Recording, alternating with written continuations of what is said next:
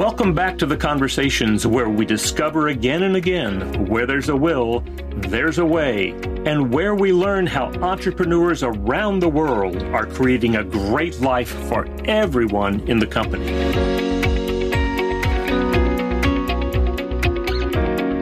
All right. So it's a little bit after 12. So let's begin.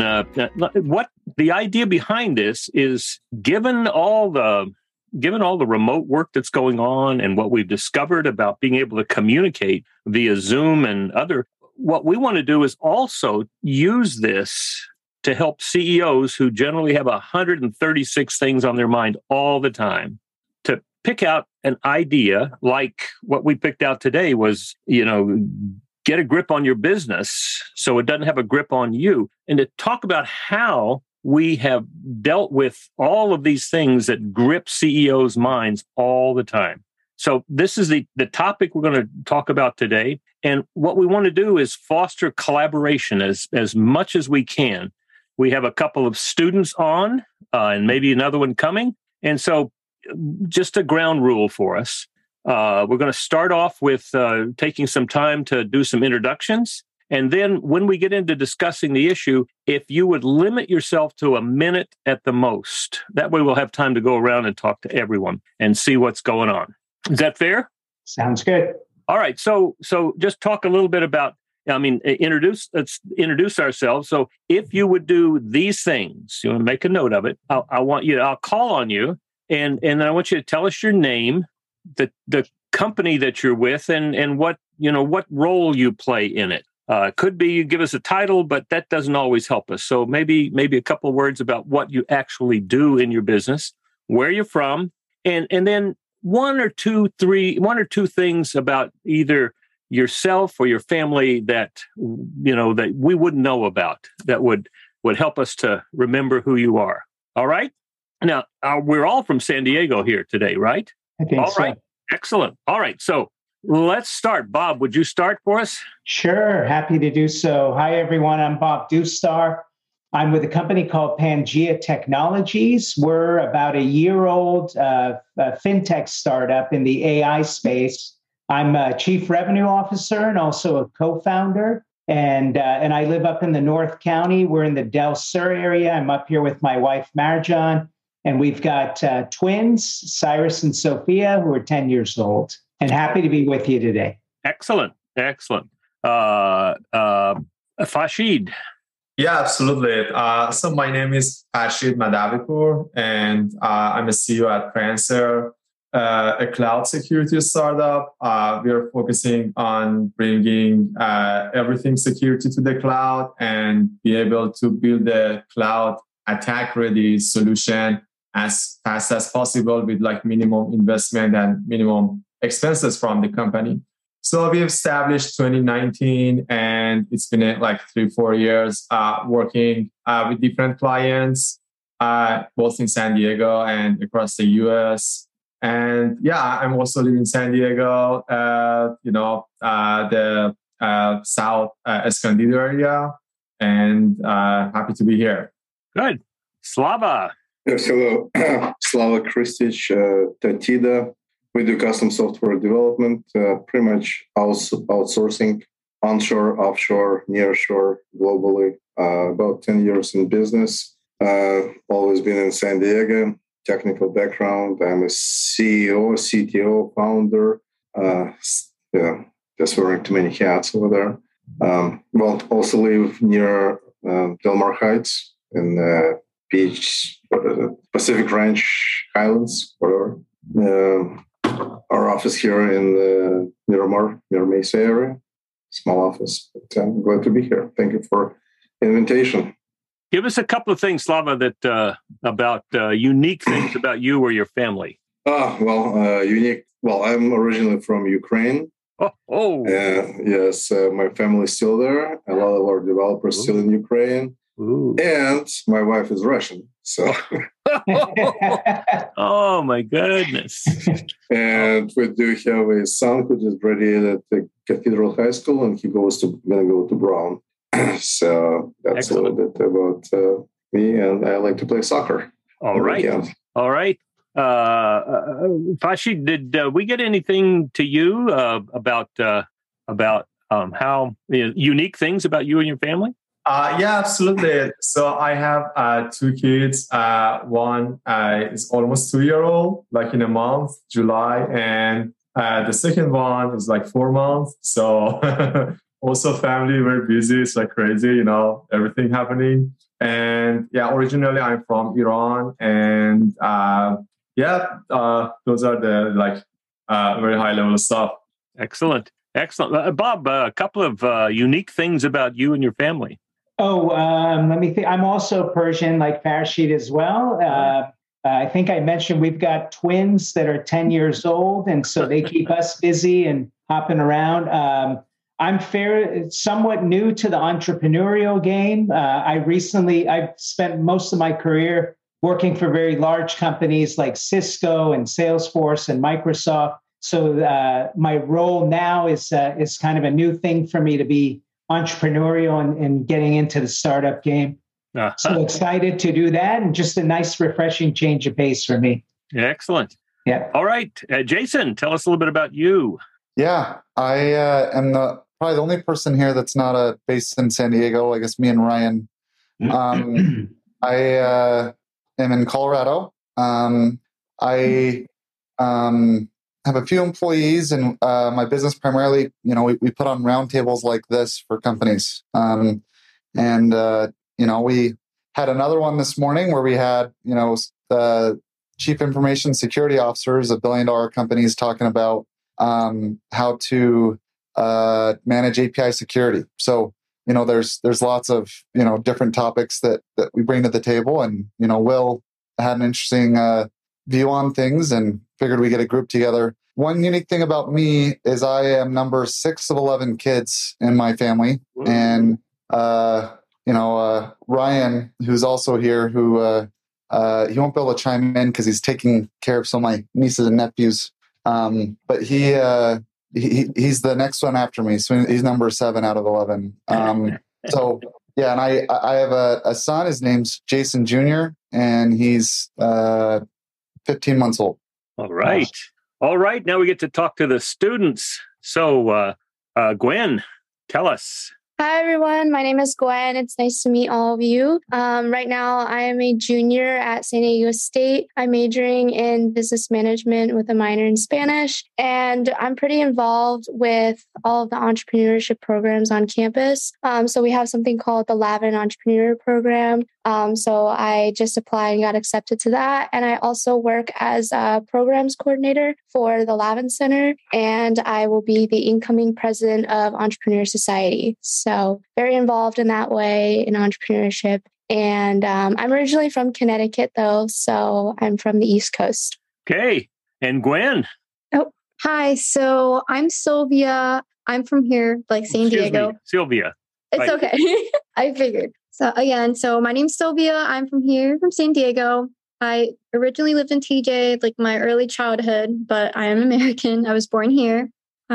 Basically, I work here at the Lavin Entrepreneurship Center. I was originally hired on last year as the graphic designer. I'm a graphic design student, so I have a little bit of a different background on how I came into entrepreneurship. It's all because of this job.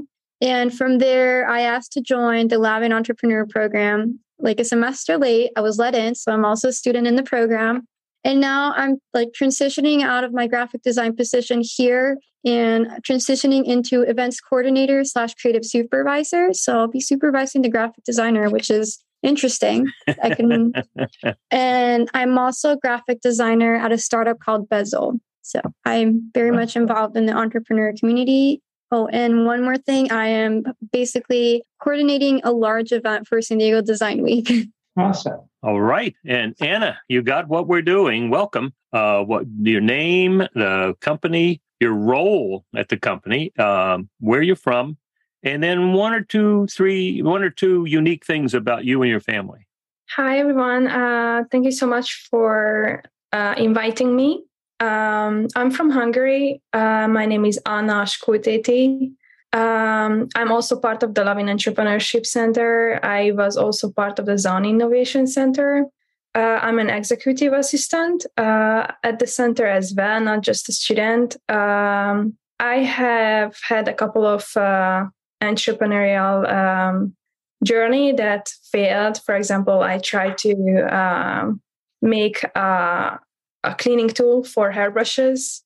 It didn't get very far. It was very hard because I was working on it alone, and I'm a full-time student and I have several jobs next to it. So I couldn't keep it up with it. I might try again.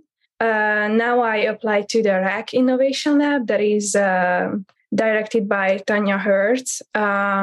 So I'm involved very much too. But so far I only had failure experiences, but it's good because you can learn from them. I'm also very interested in research. I did a research with my team last semester. It wasn't very a big scale research. It only involved, I think, 200 students. We did a survey and we used SPSS software for the first time. So I only had a little bit of experience with it, but I'm very much interested to be part of more researches. Excellent. It's amazing to me. We have a very diverse multicultural group here from around the world, and that's amazing. That really does talk about what we're going to be seeing even more of in the next 5 to 10 years. It's amazing to me how we can be on Zoom, and we could be in total different parts of the world. That really means that we really have to be able to communicate and live in that kind of diverse world. It's amazing to me. Well, I'm Will Christ. I've been spending my time with companies over the past 7 years. If you haven't heard of the Entrepreneurial Operating System, that's what I help do. And what I've been amazed with living here in Laguna Beach and working with companies around the country is this whole notion of what happens to CEOs when you start off in a startup and everybody's doing everything they can, and people they're very fluid about the roles that they play. And as the company grows, then there's it says we didn't get to introduce James. James, are you here? Yes, I am.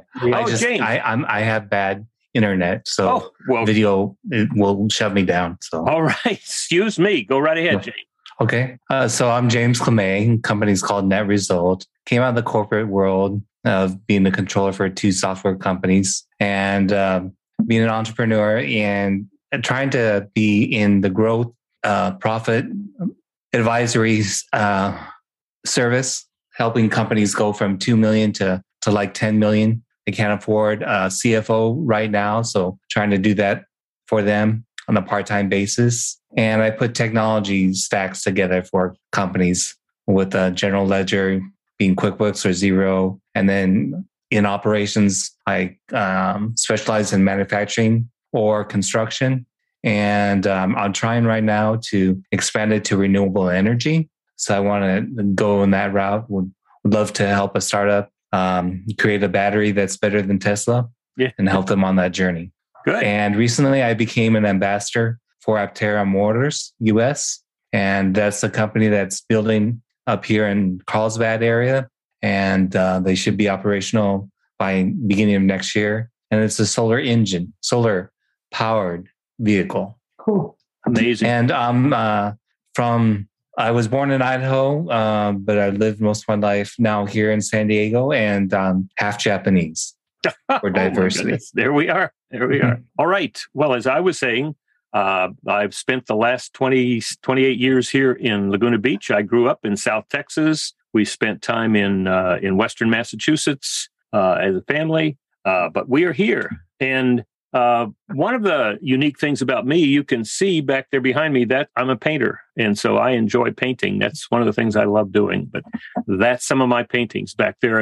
And one of my clients, about 6 months ago, while we're doing online training, wanted to see more of my paintings. And he said, has anybody ever asked you to do a commission? And I said, no, this is a hobby, right? And he said, well, I'd like to buy 2 of them. And he did.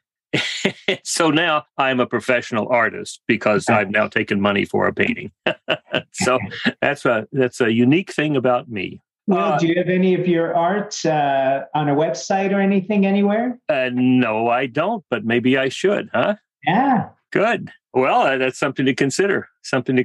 So, talking about this whole notion of growing a startup and everybody running around taking responsibility for everything, trying to get everything done as the company grows, the responsibilities become larger, and there's a point in which the CEO, the founder, their head is going to explode, right? Because they still have all the responsibility and maybe they don't have all the knowledge that they need to have to make effective decisions, but they haven't yet begun to delegate. And so that's one of the things I wanted to talk about is how that startup begins to move. Likewise, companies that have been going for a while, if they're using an operating system for the business, and sometimes it's a kind of an unconscious operating system, but if they're using an operating system for the business, like many of my clients, where the CEO or the owner is the one who makes all the decisions, then their head feels like it's going to explode every day. And so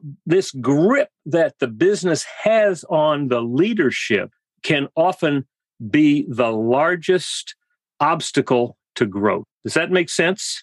Because there's the operating system requires all the decisions to flow up to the top, sometimes to one or two people at the top. And that can be very, very difficult to make innovation, make it very difficult to deal with marketplace changes, things like COVID and back to work, back to the office. All of these decisions being made at the top not only make the progress forward difficult, it also is very demotivating for the rest of the organization. The reality is that, in my understanding, CEOs are not there to make all the decisions. In fact, some of the most effective decision makers in large companies that I've worked with make 2 or 3 decisions every year. And the rest of the decisions are made in collaboration with the leadership team. And if they're really great companies, that leadership team begins to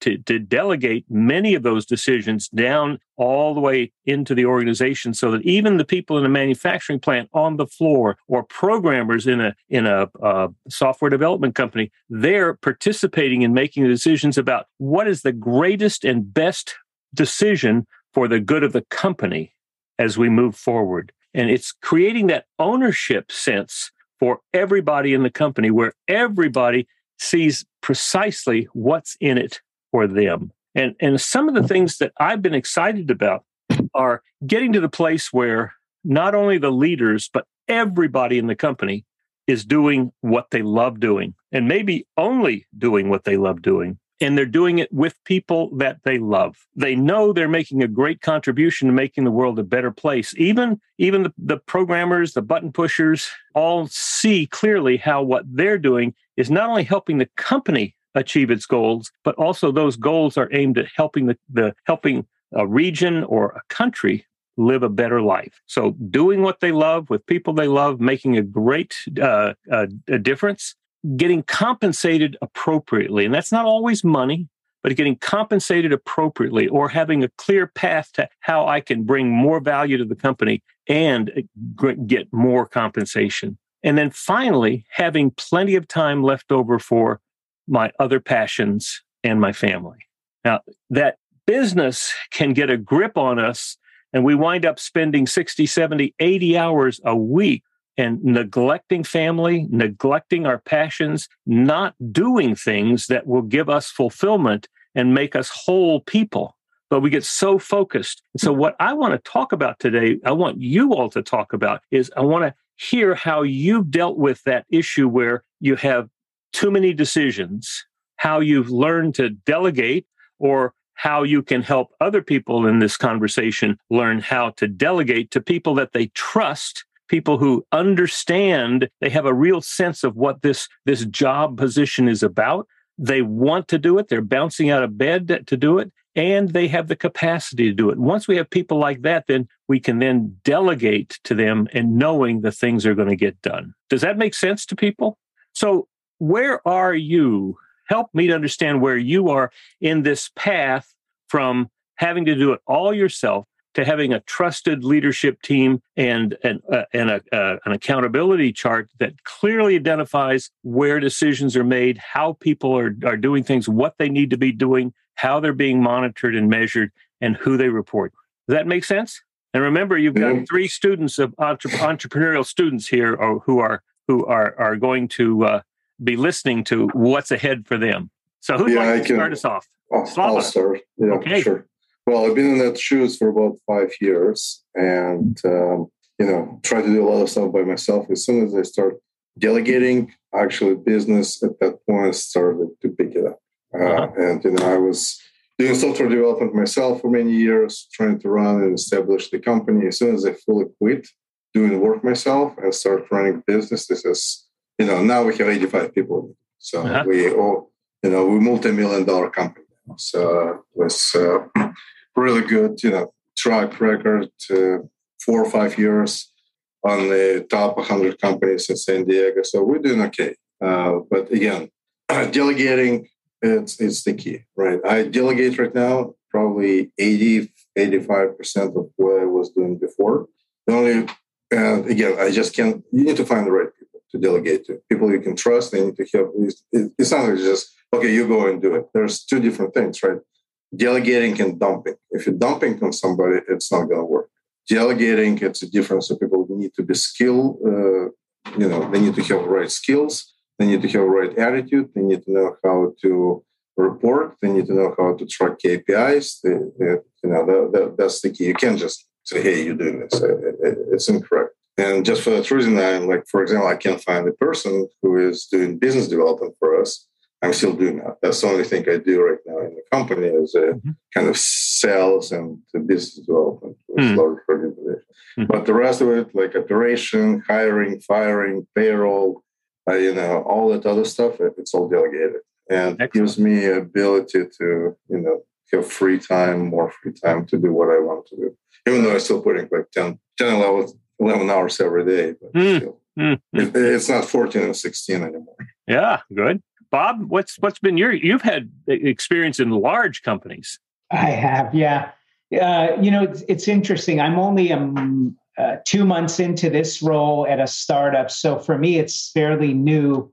At this point in time, we're a pretty flat organization. There's not a lot of us. So everybody is wearing a lot of hats. There's not a lot of delegating. Having come from very large organizations, we had lots of people, lots of resources, matrix organization. So you do end up doing quite a bit of delegating and having lots of people to spread the effort across. So I think what I'm learning in this experience at a startup is until we have the funding and the resources to have people in place, it's just not realistic to do a lot of delegation. But everybody who's, on the team right now is wearing many hats and doing lots of things so we can get it to a point where we're able to have additional resources and funded so we can do a better job of spreading the workload. But I'll tell you, it's been refreshing. It's actually a lot of fun to wear lots of different hats because I got to a point in my career working at large companies and being in leadership roles where at some point, you kind of get bored. You get tired of doing the same darn thing over and over again. So I almost feel like I've gotten just a boost of energy at this point in my career after 30-something years, where I'm having fun again because I'm doing new, interesting, different things. I get a chance to use both sides of my brain, being both creative as well as analytical. So for me, it's actually been a lot of fun in a new breath of fresh air. Uh-huh.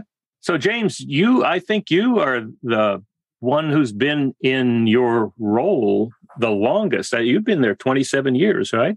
Correct. So what's your experience been with this whole notion of delegation and, as Slava said, delegation versus dumping? Right. Yeah. In the corporate world, when I was controller, it seemed like a lot of things that I had to do was babysit managers. And that really got old for me to babysit managers to get along with one another to go with the same result. And I did grow. And then when 2008 hit and the economy kind of tanked, I lost a lot of my construction companies, and it was difficult to try to find work for all my employees. And I just scaled down, had to let them go, unfortunately, and decided I don't want that stress back again. So it's just me and a couple of programmers. Uh-huh.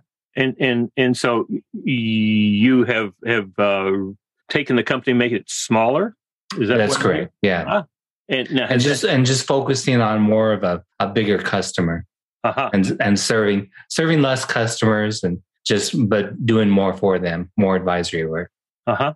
Okay. Now, are you the one who does all the advisory work, or is that something? Yeah. I do all the advisory work, and they help create custom features for my clients. So am I hearing that you are primarily an advisor, a supporter, a consultant, and you have support people?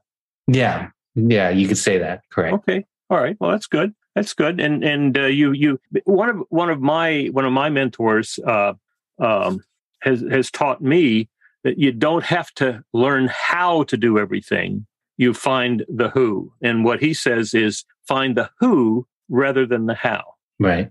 Yeah, or the why. I try to figure out the why of all my customers, what's driving them, and then try to figure out the best goals for them to reach their why. Okay. Fashi, what's been your experience in this area? The way that I see this one, because usually tech companies, the founder is like very techy, and those people are very involved in the product development. And usually in the earlier stages, for example, even in our case, we do programming, writing the code and being so much into the product development. And usually that focus on the product development, it's good, for the maybe first few months or at least 1 year. Yeah. But then after that, it leads to a failure of the company. And the reason is you're focusing too much on the product development. You always want everything to be perfect on that part. And then you will lose the product market fit because you don't have enough input from the marketing, from the demand, from the customers to be able to create the right product for the market. So the way I see that, usually like for the second round of the funding, when you get for the company, it's the time to appoint the key leadership, bringing people, and then delegate the task to those people. And as a tech CEO, to just follow a high growth path, it's better to focus on the sales effectiveness, on the marketing, on the demand generation, on the customer acquisition, on the customer retention. So those are all the items you should be thinking of, rather than being too much into the product and the development. So you can delegate those items. Also, there is a problem because when you are creating a product, there are usually for the product-oriented organizations, multiple groups are responsible. Then usually you see like problems, between those different groups. So usually, again, the way I think for the delegation, to have like a general or a common manager for the product as a product owner in the company, and then it oversees like the marketing and also the tech people, and then person can directly report to the tech CEO to be able to resolve the conflicts and then create a product that's like a best in place for the product market fit. So yeah, that's the way I can see this appointments and delegations in the company. Well, all right. So when talking about those conflicts, why are the conflicts there? What is your conclusion about why the conflicts are there? So, because like the input for the product development, should always comes from the marketing team, from the sales team, from the people who knows the business, who understands the market, but also at the same time, tech people's developers, that work stream is focused on some other priorities. For example, let's say we have like a customer, like a high profile customer, and they want to start using the feature. So we have to prioritize that feature to be able to, keep that customer, to be able to acquire the customer. But tech people, they have like their own cycles, their own like agile methodology and like the, stories they're working on, and they want to continue on their own pace. So we have like a market, input that's coming here. And then we have the product team that they're like very into the coding and they don't care what's happening in the market. And usually, those stuff, make some conflicts in the team. And like a manager that can, understand the overall success of their business should be able to prioritize and resolve those issues. And that's the reason usually in companies we have to, assign and delegate the product owner to a person other than the CEO, because again, the CEO should be focused very on the sales, on the marketing, on the sales effectiveness, on the KPIs in that manner. So those are all the things that the CEO should think of rather than being so much into the product, the details. And that's like, I think number one reason companies fail, the tech companies fail, because like the CEO cannot just detach himself from the development of the product. You know why? Because technical CEO, this is what they know the best. Yeah, that's a problem. And that's why they want to do it. Usually, after some time, the tech CEO should change the DNA and become like a more sales-oriented person, or they should resign, and like a business CEO should come in and, grow the company to further stages. Yeah. So Bob, do you find that in that startup, how many people do you have there? I can't hear you. Apologies. Yeah, there's about 12 of us, about 8 of us that are full-time, and then we've got some contractors as well. And our CEO is actually a fairly technical CEO as well. So in this startup phase, is it clear who's responsible for what? We do have very delineated roles and responsibilities. So that's definitely the case. But I think as you've heard from others here, other founders here, there's still like our CEO, Aaron, I look after revenue and service and everything else, but I'm pulling Aaron into different things to come help me.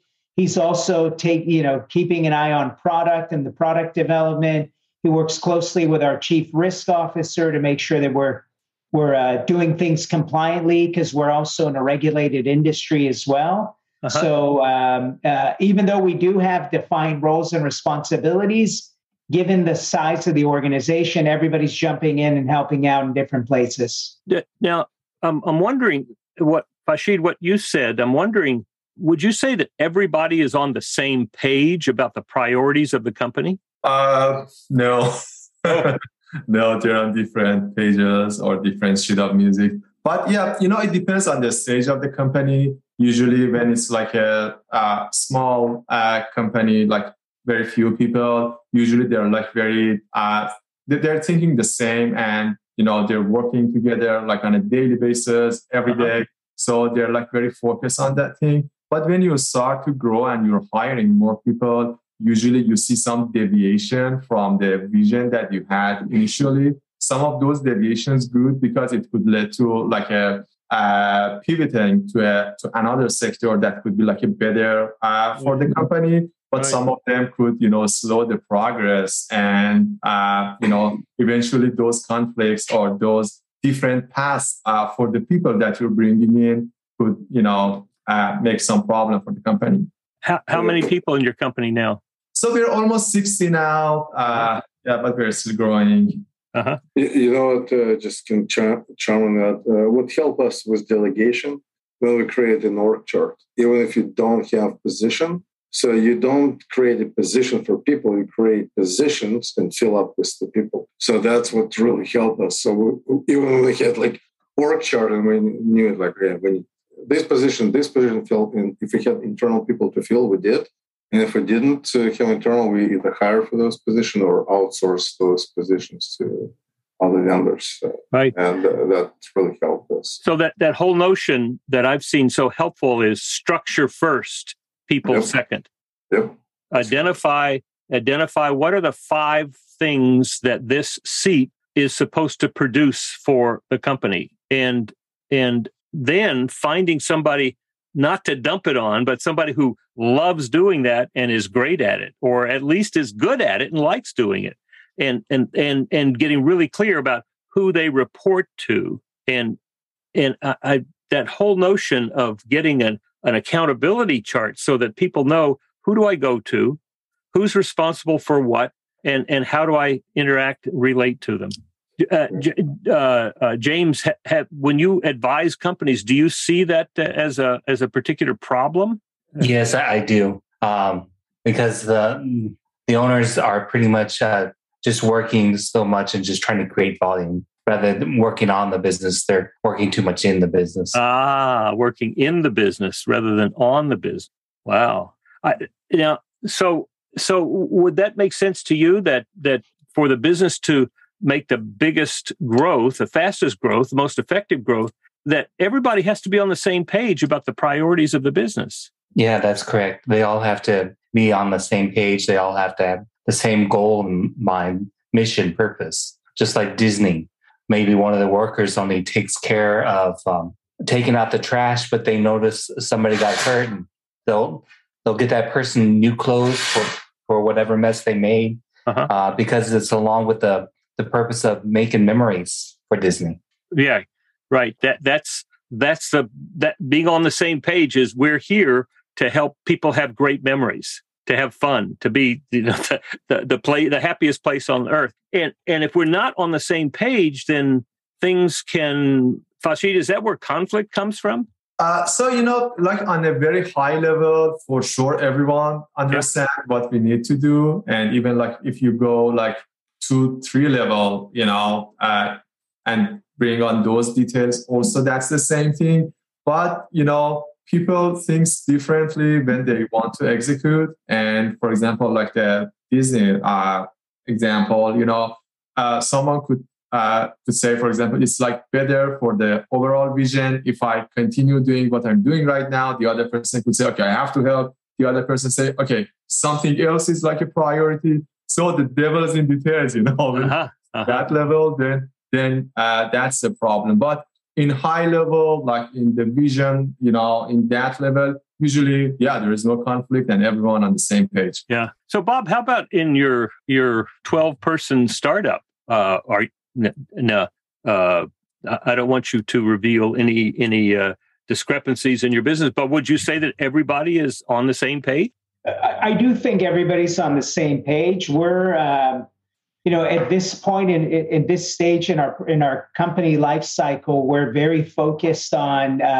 We launched about a year ago, and we've been building the product. So right now, everybody is focused on getting the product ready, getting it ready to be beta tested. In my role, I'm 100% focused on finding beta test customers right now. So we can prove out the technology, prove out the solution, also be able to show that we can go sell this in the marketplace. There's a product market fit. People are willing to pay for it. So we can then go secure our Series A funding as well. So I think everybody knows exactly what we need to go get done, and everybody's heading in the same direction. But I think it's easier to do that when you're a small organization, and then also early in stage, because we have very specific things we need to go get accomplished to then be able to move on to the next stage of our development. All right. Well, that's interesting. So you student Anna and Sylvia and Gwen, what questions do you have? You've been hearing the kind of things that CEOs and, in one case, CROs on in a startup, what they're experiencing. What kind of questions do you have for us? I have a question for James, I think, because I find what he said interesting. It sounded like you're now very trusting and satisfied with your employees or managers, because you said you have to babysit them. And because of that experience, you don't really try to put the responsibilities on them. Rather, you do all of those things. Would you say that's when I was a controller in the corporate world. Oh, So that's why I left that, because I didn't want to keep on babysitting besides doing my actual job responsibilities. I see. But now you do operate differently, right? So that's correct. Okay, now you share the responsibilities. So, James, maybe this would be helpful to the students. What's the difference? And then, Bob, we're coming to you because you have a lot of experience in this. What's the difference between being part of a large corporation, 10, 20, maybe 10 to 20,000 people, versus being an entrepreneur? I think dealing with a massive volume and having to deal with a lot more personal related human resource area takes a toll when you're in a larger corporation. There's a lot more political tape and things of that nature.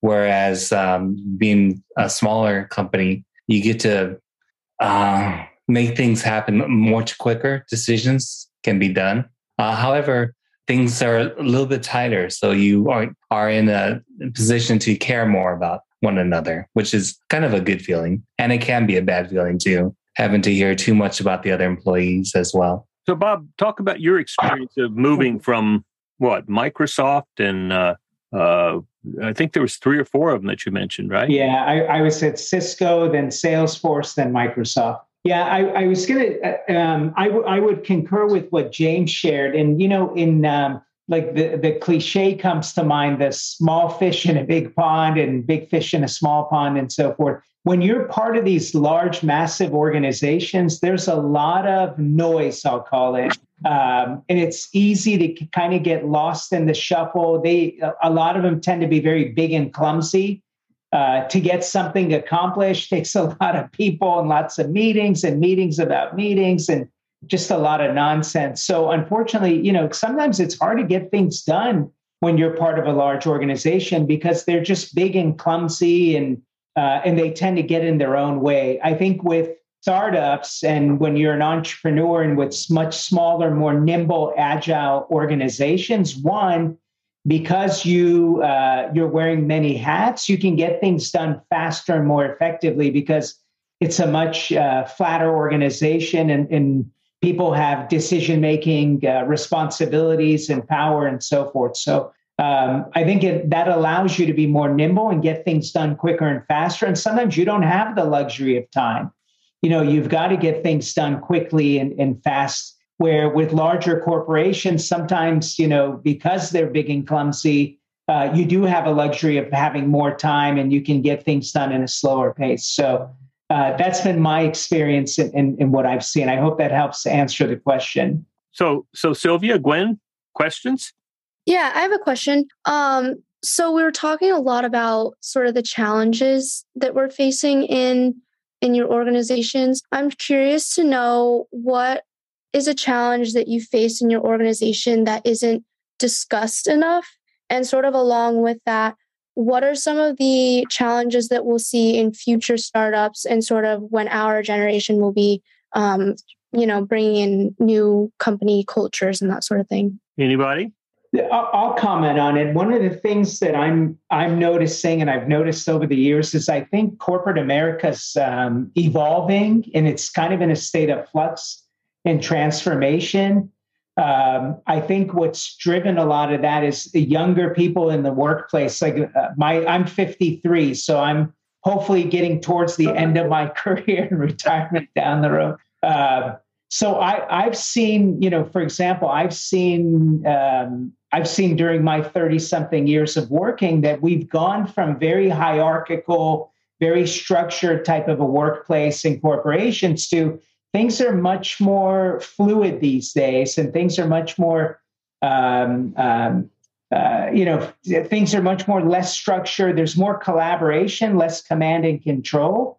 And I think with a lot of young people, and I see it in my own kids, I see it with millennials, I see it with your generation, where you all want to, you're not complacent with doing things the way they've always been done. And so you're willing to push things and also just not settle. If you don't like something, people leave companies. We just had the great resignation that a lot of people during COVID, did a lot of reflection and said, I'm unhappy. I don't like my job. I'm going to go do something else. And so I think we're in a state of flux and transformation. I think corporations are finding that they need to be more flexible. There's a lot of cultures becoming much more important.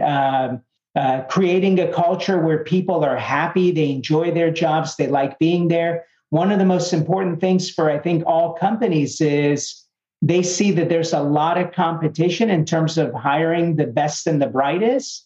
So recruiting, hiring, and retaining valuable employees and the best of the brightest is really top of mind for every organization. So I think we're kind of in a state of flux and transformation. I think the employee, or you and I, will probably have more clout and more power down the road where you have more power to kind of pick and choose what you want to go do. And I think especially your generation is much more apt to be entrepreneurial and go do things on their own. Where my generation, it was go to a good school, get good grades, graduate, get a good job with a company, work really hard and move your way up the food chain. So I think those rules have been broken and people don't behave that way any longer. And then have your midlife crisis, right? Yeah, exactly. Then go to a startup. Well, now I'm wondering if what you're talking about, Bob, is we talk about recruiting the best, which sounds something like going out and getting. I'm wondering if part of that has to be attracting the best. 100%. You need to you not only recruit but attract, hire, and then retain them as well. Uh-huh. So it's funny when I interviewed people much younger than myself in the past, I see a lot of movement. They're somewhere for a year, 2 years, then they go somewhere else. We used to call it job hopping, and back in my day, that was frowned upon. They'd say, "Oh, this guy's a job hopper. This gal's a job hopper. They don't stick around." But I think now it's very acceptable, and people are unhappy. They leave and they go do something else. Yeah. Well, Slava, are you finding any issues around attracting the right people to your organization? Of course. Yeah. Yes? Well, of course, yes, we do. Well, first of all, our business model, we only work with very top senior developers around the globe. It's extremely hard to find them, and extremely hard to retain them. So we usually have two types of people. Some of them who work with us for 8, 9 years, 5, and some of them just can't sustain the load and pressure, and they leave like in a month or two. So we either have very quick exits or people stick around for a long time because we do have, we're a small company, we're still in startup mode for the past 10 years. We can't offer what big company can, but the way for us to keeping people, and this is what they really like, it's very kind of culture, family oriented. We, open door policy, like any of our people can go directly to me, or they never do, but they know they can. Sometimes people do. Communication, because right now with COVID, it's helped us a lot, but again, a lot of people feel lonely, and constant communication, video calls is what we do, every other day, like 5-10 minutes, really helps, and we're not talking about work. We're talking about their families, about their problems, about their vacations. So people, you want to put a lot of human touch into your team, build that culture, because yes, salary people do salary hopping, but we usually, we can match if somebody is. So we're not like, we can compete with like Oracle or Microsoft or, some other huge companies. But we're very competitive in salaries. But again, people don't usually leave just because of the salary. Exactly. It's the managers. This is how you treat them. We have company meetings where we'll try to reward in front of everybody for good achievements. People really like that. If somebody is doing not that well, it's one-on-one conversation. Bring this out to the public, and if we have to talk to somebody who did maybe something wrong, it's always one-on-one, maybe 1-on-2 conversation. So it is difficult. Yes. Yeah. Now, I think mental health is going to be a bigger concern as we move forward. Mental health in the company. Yeah. It is. Yes, we do provide all kind of support people. If they need anything. So. Just be available to them. Just for them to know that you're available, it's already made huge psychological shift It's like people don't afraid, I need to go to my supervisor, to my manager in order to go. Just let them, especially small companies. Right. Right. Yeah. Yeah. Now, Fashid, you mentioned something about people. Are you having, what's your experience with attracting the right people? So, in our case, we are a startup in the security space, and, for getting the right talent, we are giving salary and also stock option. Those items usually is attractive, but, again, it's hard to find the right talent. And we had better time in the past hiring a person with a good foundation knowledge and then put them on strict training for a couple of months, and then being able to use those people, because we are doing like very specific, very niche, kind of skill that we need. So usually we had like a better time hiring and training rather than like going like for a senior person, because again, we see like a gap in the knowledge or in the experience from those people to what we are really looking for. Good. Jason, it sounds to me like a good topic for our next roundtable is attracting the right people for the right seat. Good. Well, now, Sylvia, we only have a couple of minutes left, but I wanted to give you a chance to ask any question you had.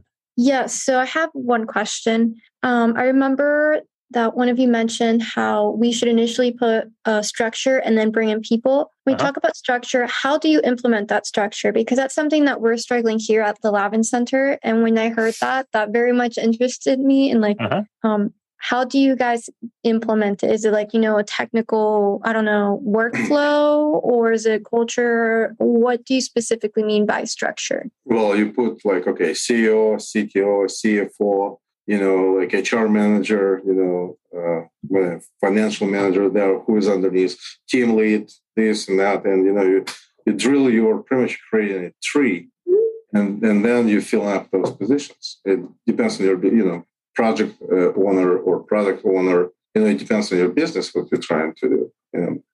Program managers or whatever your structure is. But you create those kind of titles, you can say. You don't have to have those people. And then you say, well, what are you doing? Okay, I'm filling this position, this position, and this position. Now, well, probably want to remove yourselves from first one and only handle two. Then from the, another one, and you only handle one. And you concentrate on what you do and delegate to people in those positions. Mm-hmm. Got it. Okay. All right. Well, we got 1 minute left. And I'd like to continue this conversation. Don't be surprised if I send you an invite to have a conversation. I'd like to learn more about what you were doing in your company. And Sylvia, I'd be happy to share with you the kind of things that I've learned about creating an accountability chart. And sometimes exactly what Slava was saying is you create the accountability chart for 18 months out or 2 years out, and there's a lot of places that are filled by a couple of people. And I've had companies that started off with 2 people and they plotted it all out. They're now in their 5th year of working with me, and they're now filling those seats with other people. So I'll be happy to talk. So I'd be delighted to continue our conversation with you, and look forward to an invitation to our next roundtable, which will probably be in a couple of weeks. And let's see where we go from here. It's been a delight to be with you. Thank you, Fashid and Slava and Bob and Jim and James and Anna and Sylvia and Gwen. It's just been a delight. Yeah, thank you for saying this. Yeah, thank you for organizing that. Thank you. All righty. Thank you. Thank you so much. Well, now I know who's sending me those emails from Loving Group. There you go. There you go. Well, I did some mentoring 2 years ago. With COVID, it kind of broke out. Yeah. Well, excellent. I look forward, Slava, to getting to know you and your company a little bit better. Thank you, guys. I appreciate it. And Bob, good luck to you guys. Thank you. Well, appreciate it. Nice to meet everybody. And young ladies, keep up the good work. Wishing you best of luck. Yeah. And Bob, I saw your invite on LinkedIn already. Thank you. I did. Yes. Excellent. Take care. Take care, Bye, folks. Bye.